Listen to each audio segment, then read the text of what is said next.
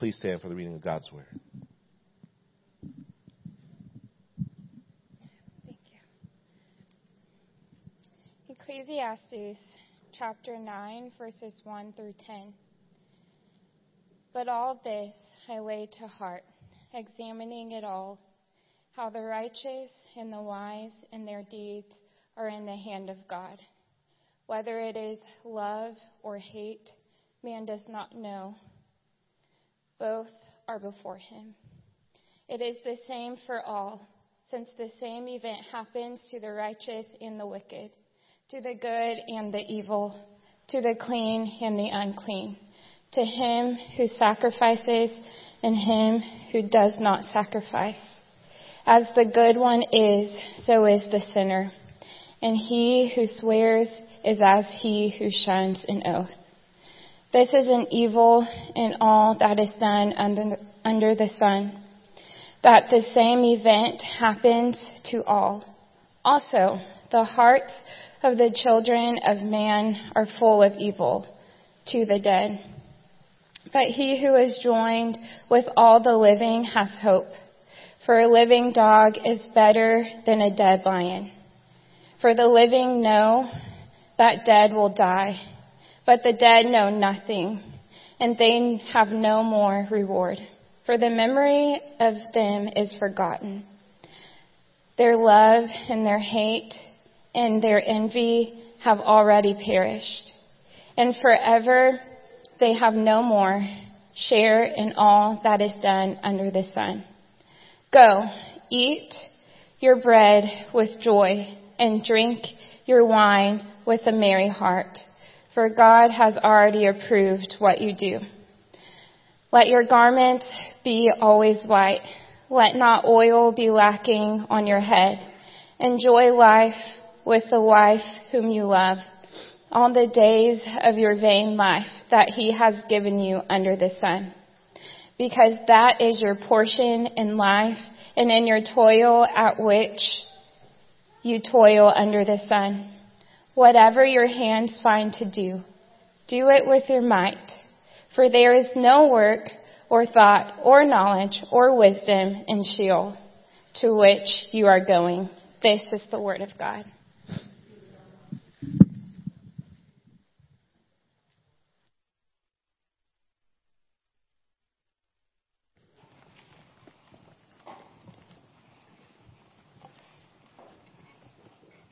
Church family, this passage that Morgan just read to us is a passage that confronts us with the twin realities that everywhere you look, there is sin and death.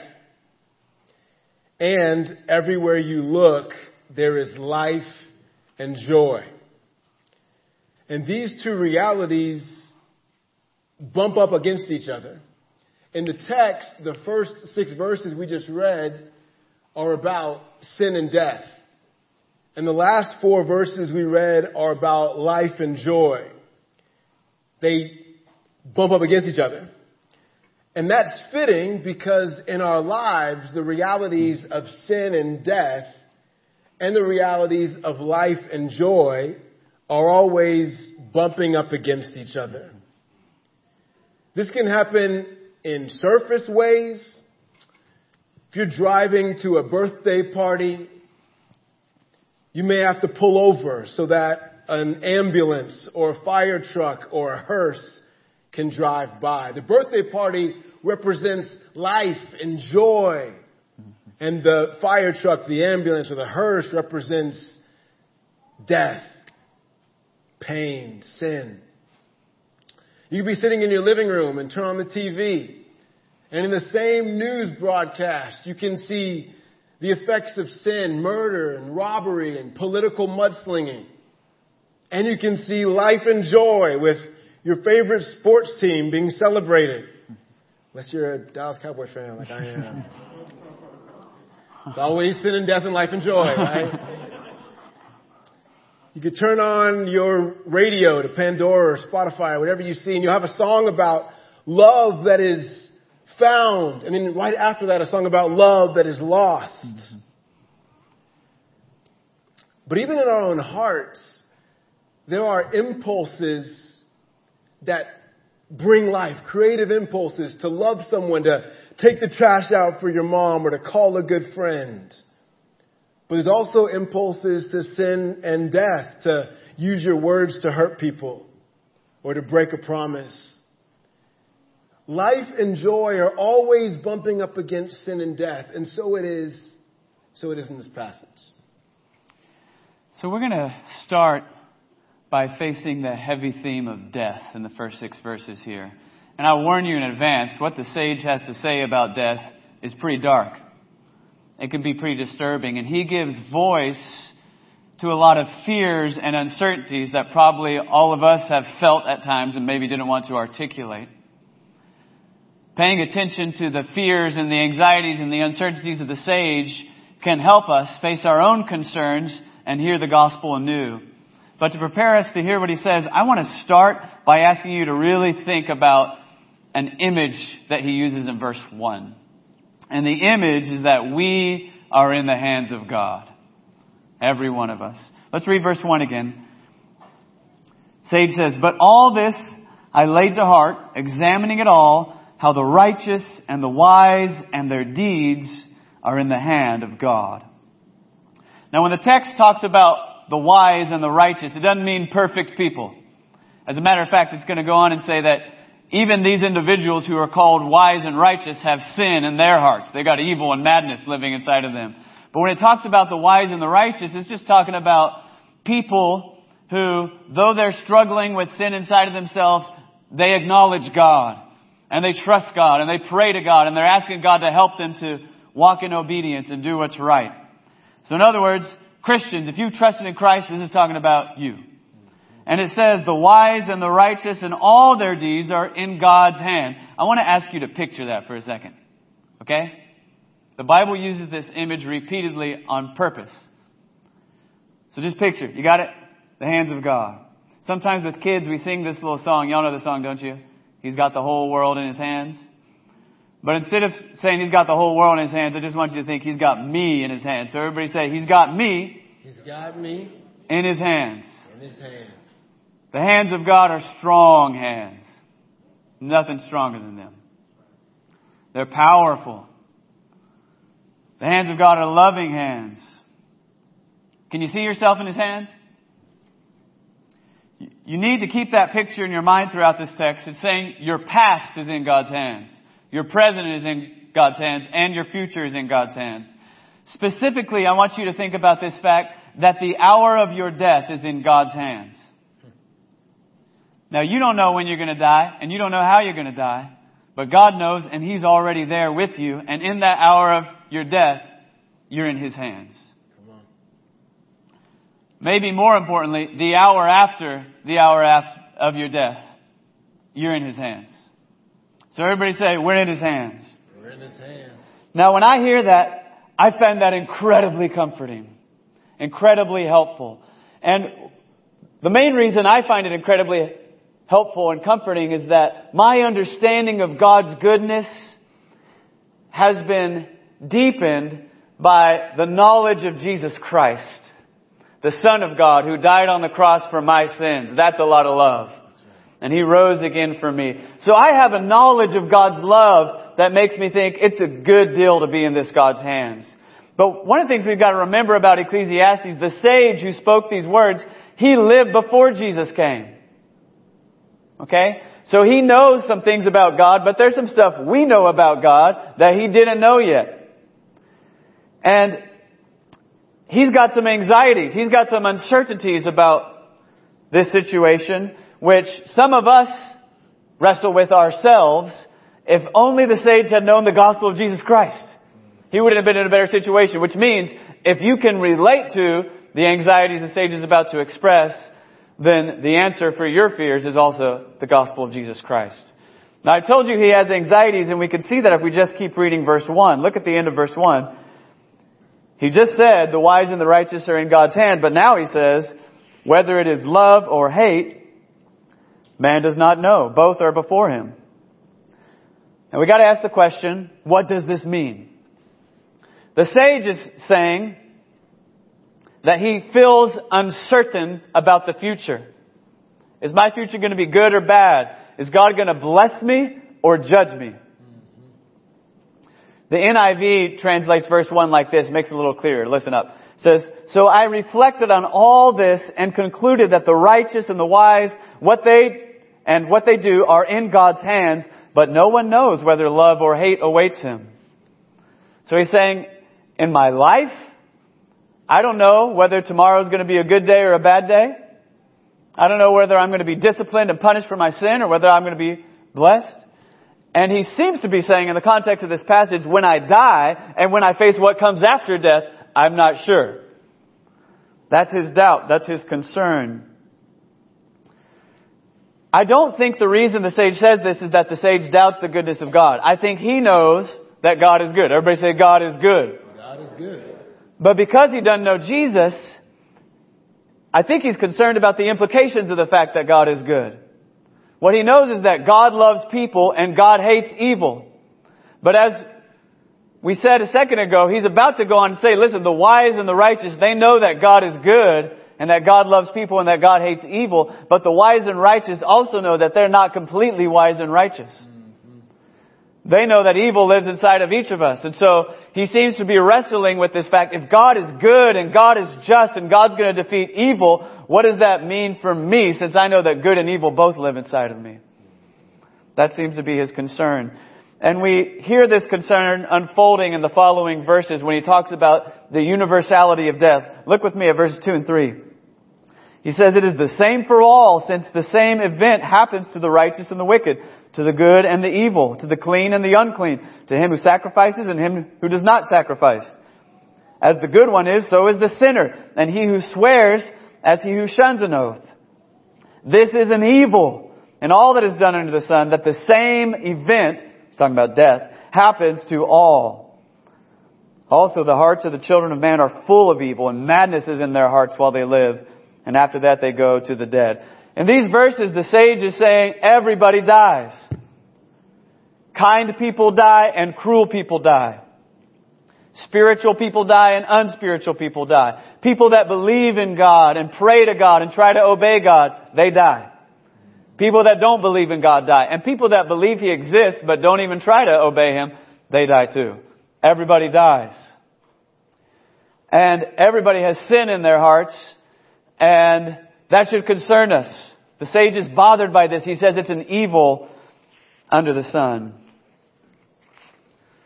He goes on in the next few verses to lament this reality. Let's look at verses 4 and 5. It says, but he who is joined with all the living has hope. For a living dog is better than a dead lion. For the living know that they will die, but the dead know nothing, and they have no more reward, for the memory of them is forgotten. Their love and their hate and their envy have already perished, and forever they have no more share in all that is done under the sun. What's the sage saying? He's saying, in general, life is better than death. Would you agree with that? I agree with that. He says the dead can no longer impact human history. They can't change world events. Not only that, they're quickly forgotten. This is one of those annoying, frustrating, discouraging facts about life that Ecclesiastes won't let us forget. Every generation of humans, we live, we die, and we're quickly forgotten. All the good things we do are forgotten, all the bad things, all of our hopes and dreams and fears, they're forgotten. And not only that, we know that's coming. Even when we try to forget, he says we're living our whole lives in the shadow of death. So when he says a living dog is better than a dead lion, he's saying on one hand, life is better than death. But on the other hand, even if you're alive, you're living in the shadow of death. You're just like a living dog. This is what we call dark humor. Okay? He's using wit here, but he's using it in a really biting and disturbing way, because in this context, when you hear dog, don't think of a cute little pet. Think of a dirty, mangy, wild animal that nobody cares about. What he's saying is all of life is lived under the shadow of death, and I know that God is good, but I know we're all a mix of good and bad. Some of us are better than others, but there's bad in all of us, and I don't know what is going to come next, and that is terrible. That's basically what he's saying here.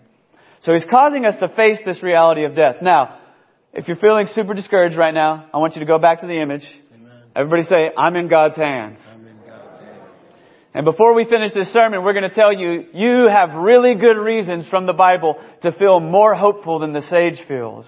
But right now, it's good for us to feel the weight of his anxiety and of his pain, because throughout the world, millions of people are feeling this every day. We're living in the shadow of death. I hope that God's going to forgive me and give me life after death, but maybe death is the end, or maybe I'm going to be punished for my sin. And what do? I need some hope. So death is everywhere, as we've been seeing, and the reason death is everywhere is because sin and evil are also everywhere. Look with me in your bulletin again at the end of verse 3. John Mark already read it for us. We're going to read it again. It says, also, the hearts of the children of man are full of evil, and madness is in their hearts while they live, and after that they go to the dead. What the sage is saying is that all humans have hearts that are full of evil and full of madness. Now the sage is observing something that we've come to describe, theologians describe as the doctrine of original sin. Everyone say original sin. Original sin. What original sin means is basically this. God made people in his image to know him and worship him and reflect his goodness to the world. But people rebelled against God, and when they did, their desires were corrupted such that even though we still have some good impulses from birth, we also have impulses that are evil and harmful to others. That's what he means by full of evil. Or impulses that are destructive and irrational and self-centered. That's what he means by madness. Now this is self-evident. I won't ask for a show of hands, but I could ask the question. How many of y'all intentionally done stuff that hurts other people just to get what you want? Don't raise your hand. But we all know it's true. How many of you ever done something that was just dumb? That afterwards you're like, now why in the world did I just do that? It's just madness. And all of us have done that.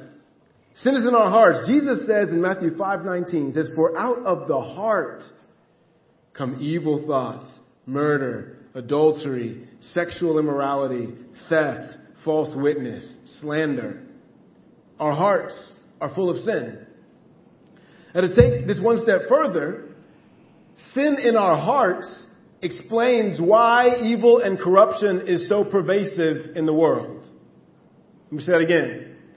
Sin in our hearts explains why sin and corruption is so pervasive in the world. Now, why is that important to consider? Because on November 8, 2020, you might be tempted to think, man, if the Republicans could just get their act together, everything would be fine. Or, man, if the Democrats could just get their act together, everything would be fine.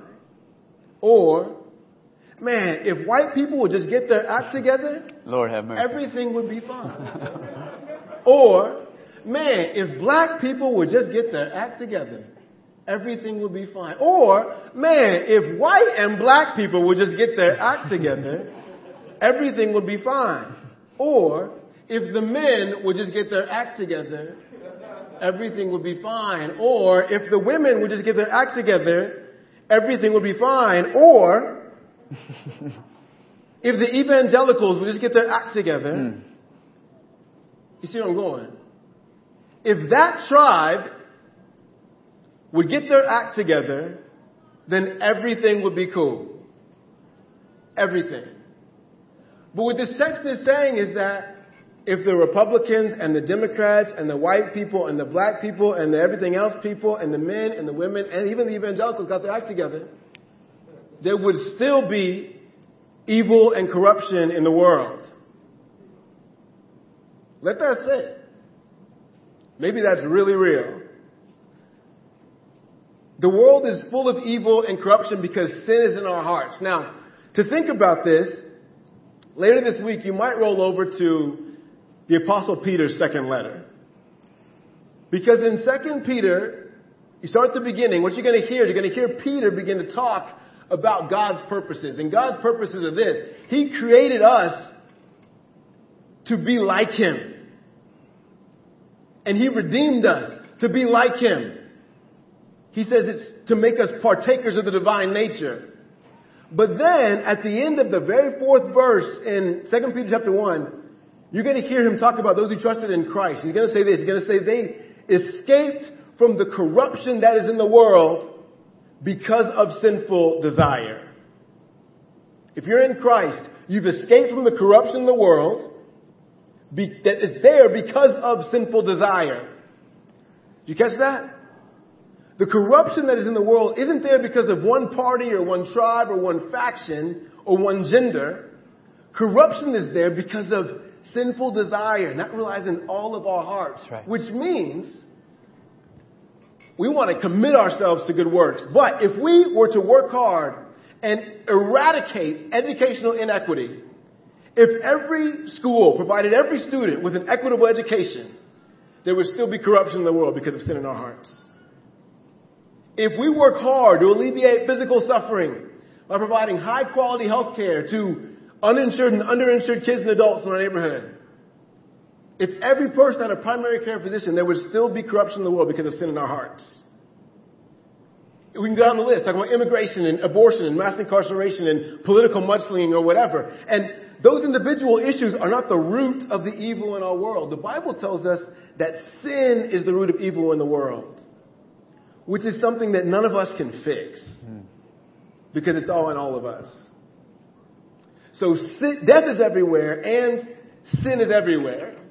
And that's where the sage leaves us at the end of verse 6. And then all of a sudden, the text gets happy. Amen. It's jarring. Because he's talking about death, death, death, evil, evil, evil. And then all of a sudden, joy, life. That's what happens in verse 7. In verses 7 through 10, the text is effectively saying, evil and death are everywhere. And yet, for all this, choose to embrace joy. Choose to embrace loving relationships. Choose to do good, creative work in the world with vigor. Now, if you want to ask the question, why? How can you all of a sudden talk about life and joy after everything that you just said? The answer is really in the phrase at the end of verse 7, God has already approved what you do. Now, let's talk about what that doesn't mean and what it does mean. It does not mean you can just do whatever you want to and God already approved what you do. All right? If you sin, God does not approve of that. But this sentence, this phrase is here in the context of saying, enjoy God's blessings, choose love, choose life. Effectively, what he's saying is this. The world is filled with sin and death and evil because humans rebelled against God, but God is still the God of joy and life. God's the God of creation. So when you choose not to let the despair and the darkness and the death define how you think and feel and live, but to live with the grain of God's life and goodness of creation, you're living with God's blessing. That's what He wants. So He tells us, choose joy, choose life, trust God. And specifically in this text, we've seen several of these moments in the book of Ecclesiastes where all of a sudden the sage will talk about God's goodness and talk about joy. But in this text, he's telling us, side with God, side with the Creator, side on the side of joy and life and love. And he tells us 3 ways this manifests itself, okay? So I'm going to tell you the 3. First, everybody say festivity. Festivity. Festivity is a better word for party, okay? Feast, celebrate. We see this in verses 7 through 8. Go, eat your bread with joy and drink your wine with a merry heart, for God has already approved of what you do. Let your garments be always white. Let not oil be lacking on your head. That verse 8 there is talking about wear the clothes and put on the oil that would be typical for a time of feasting and celebration in this cultural context. What it's saying is celebrate abundance. God is the God of life. You don't throw a feast when you've got just enough. You throw a feast when you've got more than what you need. Celebrate life. Celebrate abundance. Enjoy God's generosity. Rejoice in the fact that not only has God given you what you need, He's given you a lot more than what you need. Anybody today want to testify that you have more than what you need? I mean, when the Bible talks about contentment, in places like 1 Timothy 6, it says, if you have food and clothing, be content. I've always struck by how short that list is. Doesn't even say shelter, right? That's a short list. I've got food and clothing plus 10,000 other blessings. So it's saying celebrate abundance. Celebrate God's generosity. When you get this, by the way, you start participating in and reflecting God's generosity because you're not afraid of running out, which is what Jesus is talking about. Luke chapter 14, verses 13 through 14, when he tells you how to throw a party. He says this, but when you give a feast, invite the poor, the crippled, the lame, the blind, and you will be blessed because they cannot repay you. For you will be repaid at the resurrection of the just. Likewise, in the Old Testament feast, they're always told, share what you've got with the poor, with those who are in need. Because this is saying, choose a way of life that says, though there is violence and sin and death and evil and hatred everywhere, God is the God of life and abundance. So we're going to celebrate and we're going to share. First thing is festivity. Second thing is loving relationships. Everybody say loving relationships. Loving relationships. Ecclesiastes 9:9. Enjoy life with the wife whom you love. All the days of your vain life. That's funny, isn't it? Vain here is that word hevel we keep talking about. Everybody say hevel. Hevel. Enjoy life with the wife whom you love. All the days of your hevel life that God has given you under the sun. Because that is your portion in life and in all your toil at which you toil under the sun. Now this is a good marriage counseling verse because I know that one of the reasons that a lot of times people who've been married for 2 years are frustrated is because they thought marriage was going to equal bliss. And now they're recognizing marriage still happens in the land of sin and death. Life is still frustrating. Life is still difficult. But the sage gets it. He doesn't say, find the perfect someone that you were made for and then life is beautiful and easy. What he says is your life is going to be confusing. Your life is going to be frustrating. You're about to toil, but it's a gift from God. So find somebody that you love to help you through it. That's what it's saying. Here it's celebrating marriage in particular. And for the married people in the room, what the text is saying is enjoy each other. Enjoy your relationship. Don't take your spouse for granted. Treasure that relationship. Encourage each other when it's hard. Help each other trust Jesus and be more like Jesus. But aren't you glad in Christ we don't have to be married to be fully human? Amen. We got a relationship with Jesus and we got the family of God. So I don't think this is limited to marriage relationship. With your friendships, with your brothers and sisters in Christ, with your family, treasure those relationships. So everybody say loving relationships. Loving relationships. And then finally, vigorous work. So festivity, loving relationship, and vigorous work. Everybody say work hard. Work hard. Ecclesiastes 9:10. Whatever your hand finds to do, do it with your might. You might underline that phrase. Do it with your might. Don't drag your feet through life with a half-hearted attitude towards whatever work you're doing. For there is no work or thought or knowledge or wisdom in Sheol to which you are going. What he's saying is we have a short time to have an impact on human history. Now for the Christian, this is spoiler alert, gospel's coming. When we die, we get to go to heaven, right? So we've got good stuff ahead of us. We've got joy with Christ ahead of us. But we've only got a short period of time to impact world history before we enter into that zone. So he's saying, don't let sin and death and darkness surprise you or discourage you. Instead, whatever good you can find to do in life, do it with all your heart. Do it with all your vigor because God is with you. God's going to bless you, which means a lot of different things. I mean, I think this definitely means keep sharing the gospel vigorously. Don't let your zeal flag for sharing the gospel with your neighbors. It means keep making disciples. It means keep helping other people grow in their faith. It means keep being merciful to those who are hurting. It means keep fighting against oppression and trying to bring God's justice and peace into our world. It means all of that. But I think it's also saying any good work that you can do. If you're sweeping, if you're changing a diaper, if you're cleaning up branches that fell down on the ice storm, you're choosing to work with the grain of God's creation to bring His peace and shalom into a world of chaos. If you're balancing budgets to keep businesses growing so we can employ people, if you're teaching little kids so they can learn how to read and write, whatever your daily work is, if it's honest work, it says do it with all your heart because you're made in the image of God to be creative, and that reality is bigger than the reality of sin and death. So everybody say festivity. Festivity. Loving relationship. Loving relationship. Vigorous work. Vigorous work. So this sage gives us some hope. But in Ecclesiastes, this hope is still kind of vague. It's still kind of fuzzy. And he's saying enjoy life, but life is still vain. But hope becomes clearer and sharper as we keep reading the Bible.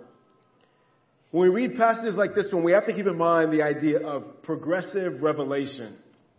Let's just say that. It was a progressive revelation. Progressive revelation. Now, progressive revelation is the idea that God unveiled himself and his purposes progressively. Hebrews 1 and 2 say, long ago, at many times and in many ways, God spoke to our fathers by the prophets.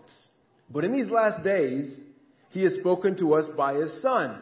So God spoke by the prophets, spoke through Moses, spoke through David, spoke through Isaiah. And through each of these men, God revealed who he is and what he is doing. Everything he spoke was true. But the revelation of himself and his purposes became fuller over time. God told Abraham, remember back in Genesis 12, he would make him into a nation. But Abraham didn't have the law of Moses detailing how to live as God's people. Moses had the law. But he didn't have the covenant of David in which God promised to send a king who would reign over the world with peace and justice. David had that covenant, but he didn't know what Isaiah knew, that a suffering servant would come and bear this into the people. And neither David nor Isaiah knew what we now know in Christ, that king from the line of David is the servant who would suffer and bear this into. See what I mean? So there's progressive revelation. And this is the idea. You get a full revelation of God and his purpose as you read through the Bible. So the sage in our text doesn't know much about what happens after death. So he's still a little bit vague, even though he has hope because he knows God is good. Death still hangs over him like a cloud. But the prophets of the Old Testament had more revelation than the authors of the wisdom literature. So I want to take us to a passage of Scripture, and I invite you in your Bibles to turn with me to the book of Isaiah. We're going to look at Isaiah chapter 25. And in this book of Isaiah, we see a fuller picture of the hope that we have after death. So Isaiah 25, we're going to start in verse 6. Isaiah is going to give us a glimpse of life in the new creation of God. And if you thought that what John Mark just talked about was good, this is good. Verse 6. On this mountain, talking about the mountain of God, the Lord of hosts will make for all peoples a feast of rich food, a feast of well-aged wine, of rich food full of marrow, of aged wine well refined. And he will swallow up on this mountain the covering that is cast over all peoples, the veil that is spread over all nations. He will swallow up death forever. Amen. And the Lord God will wipe away tears from all faces. And the reproach of his people he will take away from all the earth. For the Lord has spoken. Amen. Now in these little 3 verses, we have a picture of what life's going to be like in the new creation. It's a place in which all peoples, that is every tribe, tongue, nation, will dwell forever with God, with bountiful feasting and joy and the absence of death and pain and tears. Notice what characterizes this feasting place. First of all, it's a mountain, which mountains are important throughout Scripture, but particularly mountains have this thing that's really good for being on a mountain, is that on a mountain, there's no threat of outside forces disturbing peace. On a mountain, you can see everything. Anybody coming against you, you've got the upper hand on a mountain. But not only is this a mountain, this is the mountain of the Lord of hosts. He uses Lord. This is the covenant name of God. The God who is self-existing, has always existed. Meaning the everlasting God who sustains all of creation and is all-powerful. This is his dwelling place, which means there's no evil. Evil doesn't have a chance of encroaching on what's happening in God's place. But third, this is a mountain of festivity. We have festivity now. We celebrate birthdays and weddings and graduations. But this is a scene in which there is so much food in abundance. It's like it pales Thanksgiving. This isn't fast food. This is better than Grandma's from we used to call it Grandma. From Grandma's food. This is feasting food. It's rich food full of marrow. It's aged wine, well refined. And it's a mountain of loving relationships, but not loving relationships that are siloed, that are Homogeneous. This is across ethnic lines. Diversity doesn't stand in the way of unity on this mountain. Doesn't that sound good? Sounds good. It says all peoples are invited to the banquet table on this mountain. And look what is absent from this feast. The covering that is cast over all peoples, the veil that is spread over all nations. So where the sage has this cloud of death still hanging over his hope, what Isaiah is saying is that on the mountain of God, that covering is going to be gone. That veil is going to be gone. Death will be swallowed up forever. Death is absent from this feast. So Isaiah knows something the sage in Ecclesiastes does not yet know. That there's going to come a time in which death is no longer a cloud that overshadows all of life. There's going to come a time in which all the tears and the pain and the reproach that are symptoms of sin will be taken away. That death and sin will be swallowed up by God himself. Now, in this journey of revelation we read in the Bible, the agonizing questions of Ecclesiastes and the glorious hopes of Isaiah are both pointing forward to the same place. And what's his name? Jesus. It's all about Jesus, guys. When we get to the New Testament, what we read over and over and over is that Jesus is God coming to rescue us from sin and death. Let me just read you a couple glorious passages. I'm going to read you Hebrews 2, 14 through 15. I'm going to read it in the CEV so it's easy to follow. Y'all just listen to this. It says, "We are people of flesh and blood. That is why Jesus became one of us." Everybody say, God with us. God with us. God the Son. Second person of the Trinity. He came and took on flesh and blood to live with us so that he could die. Text goes on to say, that is why Jesus became one of us. He died to destroy the devil who had power over death, but he also died to rescue all of us who lived every day in fear of dying. The devil is defeated in the death of Christ. We're set free from the fear of dying by Christ.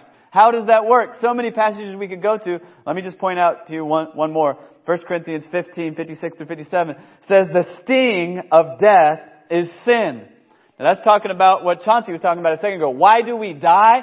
Death itself is a symptom of the fact that we have been alienated, separated from the God who is eternal life. Sin is the disease. Death is the symptom. It says the sting of death is sin, and the power of sin is the law. Meaning, as much as we read God's commandments, we still got evil and madness in our heart. So we can sit in church and say, I'm going to be good, I'm going to be good, and then we're going to go out into the world and be bad. That's what it's saying. And sometimes the more we hear those commandments, the more they entice us and draw out our sinful desires. Because evil and madness in our heart, the law can't save us. But then, the text goes on to say, 1 Corinthians 15, 57, but thanks be to God, who gives us the victory through our Lord Jesus Christ. He bears our sin on the cross. On the cross, Jesus is holding in His own flesh, in His own body, my guilt, my shame, your shame, the worst things you've ever done. When you're feeling what the sage was feeling, like, I don't know if God's going to let me into heaven. He may send me to hell forever. I don't know if God's going to punish me because I did this. And then the tape starts running through your head of all the worst things you've done. Everything on that tape, Jesus took it on Himself on that cross. And He took all the consequences for it. All the broken relationships. All the legal requirements of God's law. He took it Himself. Which means all that damage that sin does, Jesus already bore it. And then when He rose from the grave, He defeated sin and Satan and death. So that by grace, anybody who simply trusts in Jesus, we're forgiven of our sins, which means we don't have to be scared of death anymore. It means that on the other side of death for us is a deeper union with Christ than we've ever experienced, followed by resurrection life. So that for us, the enemy death starts to look even a little bit like a friend when Paul, he really believed the gospel, because in Philippians 1, he's saying, I don't know if I want to live or die, because the longer I live, the more I get to tell people about Jesus. But when I die, I get to be with Him in a way that's better than ever before. Now, to help you understand the significance of this, I want to go back to the picture that we started with this sermon. As we're getting ready to wrap up. Remember yourself in the hands of God. Look, we got some kids in the room, so we're going to do kinesthetic learning. Really, this is good for the adults too, but y'all wouldn't do it if I just said it was for you. Right. So everybody go like this. Can you see yourself in God's hands? You picturing yourself there? Now, as you picture that, I want you to picture it again. You're sitting there. I want you to think your past is in His hands. Your present is in His hands. Your future is in His hands. The hour of your death, He's already there with you and you're in His hands. The hour after the hour of your death, He's already there with you. You're in His hands. But now I want you to picture this specifically. Those are nail-pierced hands. And the scars in the hands of Jesus that are holding you are signs of God's love for you. They are proof that if you've trusted Jesus Christ, you are safe in His hands. Now, I want you to hear these words of Jesus from John chapter 10, verse 27 through 28. He says, "My sheep hear my voice, and I know them, and they follow me. I give them eternal life, and they will never perish, and no one will snatch them out of my hand." That's the promise of the gospel. Now, some of you believe that, and you just had a little personal revival in your soul. We don't know, because nobody said amen or anything. Amen. Thanks, Chauncey. But for the rest of you that are all wallowing in your doubt, good news for you. You're not the first one to doubt those hands of Jesus. You remember Thomas? Mm-hmm. Thomas didn't believe that Jesus rose from the dead. He didn't believe He was stronger than death. He said, "I won't believe unless I see the nail-pierced hands." But listen to what happened. John chapter 20, verse 27. Jesus shows up. He said to doubting Thomas and all us sinners, "Put your fingers here and see my hands. And put out your hand and place it in my side. Do not disbelieve, but believe." I think that's the word of Christ to us as a church today. Everybody turn to your neighbor and say, "Do not disbelieve, but believe." In these loving hands, you can have hope. In these loving hands, you are secure. You don't have to deal with the agonizing doubts that the sage had. And if you deal with them, just know that you're not alone. But that's what you fight against with the gospel. Spiritual warfare, like Ephesians 6 talks about, is Satan coming and speaking words of temptation and condemnation and sin and death. And you fight it with the gospel. With the shield of faith. With the sword of the Spirit, which is the Word of God. It's the gospel of Jesus Christ.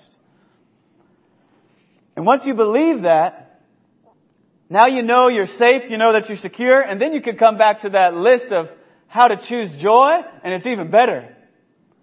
Why do we celebrate? Why do we feast? Because we know my sins are paid for in full, and I'm going to share in the marriage supper of the Lamb. All of my needs are fully met, past, present, and future. So I don't have to fear scarcity. I could celebrate life, and I can share it abundantly. That's right. We can keep on feasting. And we can embrace these loving relationships, forgiving one another, pressing in to fight for that loving relationship even when it's hard, because it's not about you being my idol Savior who's going to save me and make me happy. It's about me embracing you as Christ embraced me on the cross. And in that relationship based on grace, we can love each other steadfastly, and we can know that nothing, not even death, can end that relationship if we're both in Christ. And that thing about doing good work, listen, we don't just have to sit back and complain and bellyache and moan about the world being messed up. We're safe in the hands of Jesus. We got nothing to fear, nothing to prove, nothing to lose. In the power of the Holy Spirit, we can go do all that stuff. We can do the good stuff that Chauncey said wouldn't solve the world's problems. Matter of fact, we're already doing that. Let's go teach all the kids, right? Let's go start all the clinics. Let's go try and make the best political systems we can in this broken world. But while we're doing all that, we can tell the gospel that could save a soul from sin and death. We can be about the work of God, knowing that He's with us. So, friends, we're about to go to the Lord's table today. And as you go to the Lord's table, I want you to hear the voice of Jesus saying, "This is my body, this is my blood." With His nail-pierced hands, He's saying to you, you can trust me. You can depend on me. And when you go take it, this is your declaration before God and before all of us here. When we go to that table, we're saying, "Jesus, I may have sin struggles, and I may have doubts, and I may still sometimes battle even this fear of death. But I'm saying your hands is the safe place where I want to be, and that's where I'm placing my life." Let's bow our heads in prayer. Lord God, we thank you. We thank you for the gospel of Jesus Christ, which frees us from the chains of sin, breaks every chain. We thank you for the gospel of Jesus Christ, which removes the veil hanging over the nations, which frees us from the fear of death, We thank you for the victory over Satan that is ours in Christ. Lord, we believe. And as we struggle with doubts like doubting Thomas, would you come by your Holy Spirit and help our unbelief? Even now as we sing and as we pray and as we come to the Lord's table, would you awake faith? Lord, I want to pray specifically. There's probably multiple people in this room who right now they're hearing this word, but they do not have a saving relationship with Jesus Christ. I pray that your Holy Spirit would do the converting work right now of calling people to turn from sin and trust in Jesus, to place themselves in your hands, Lord. And I pray for all those who have trusted Jesus, but they drift and get distracted or get weary and discouraged, that your Holy Spirit now would be calling us back to joy and life. Because we know that the joy and life and creative redeeming power of God is bigger than the sin and death we see around us. Pray all these things in the strong name of Jesus. Amen.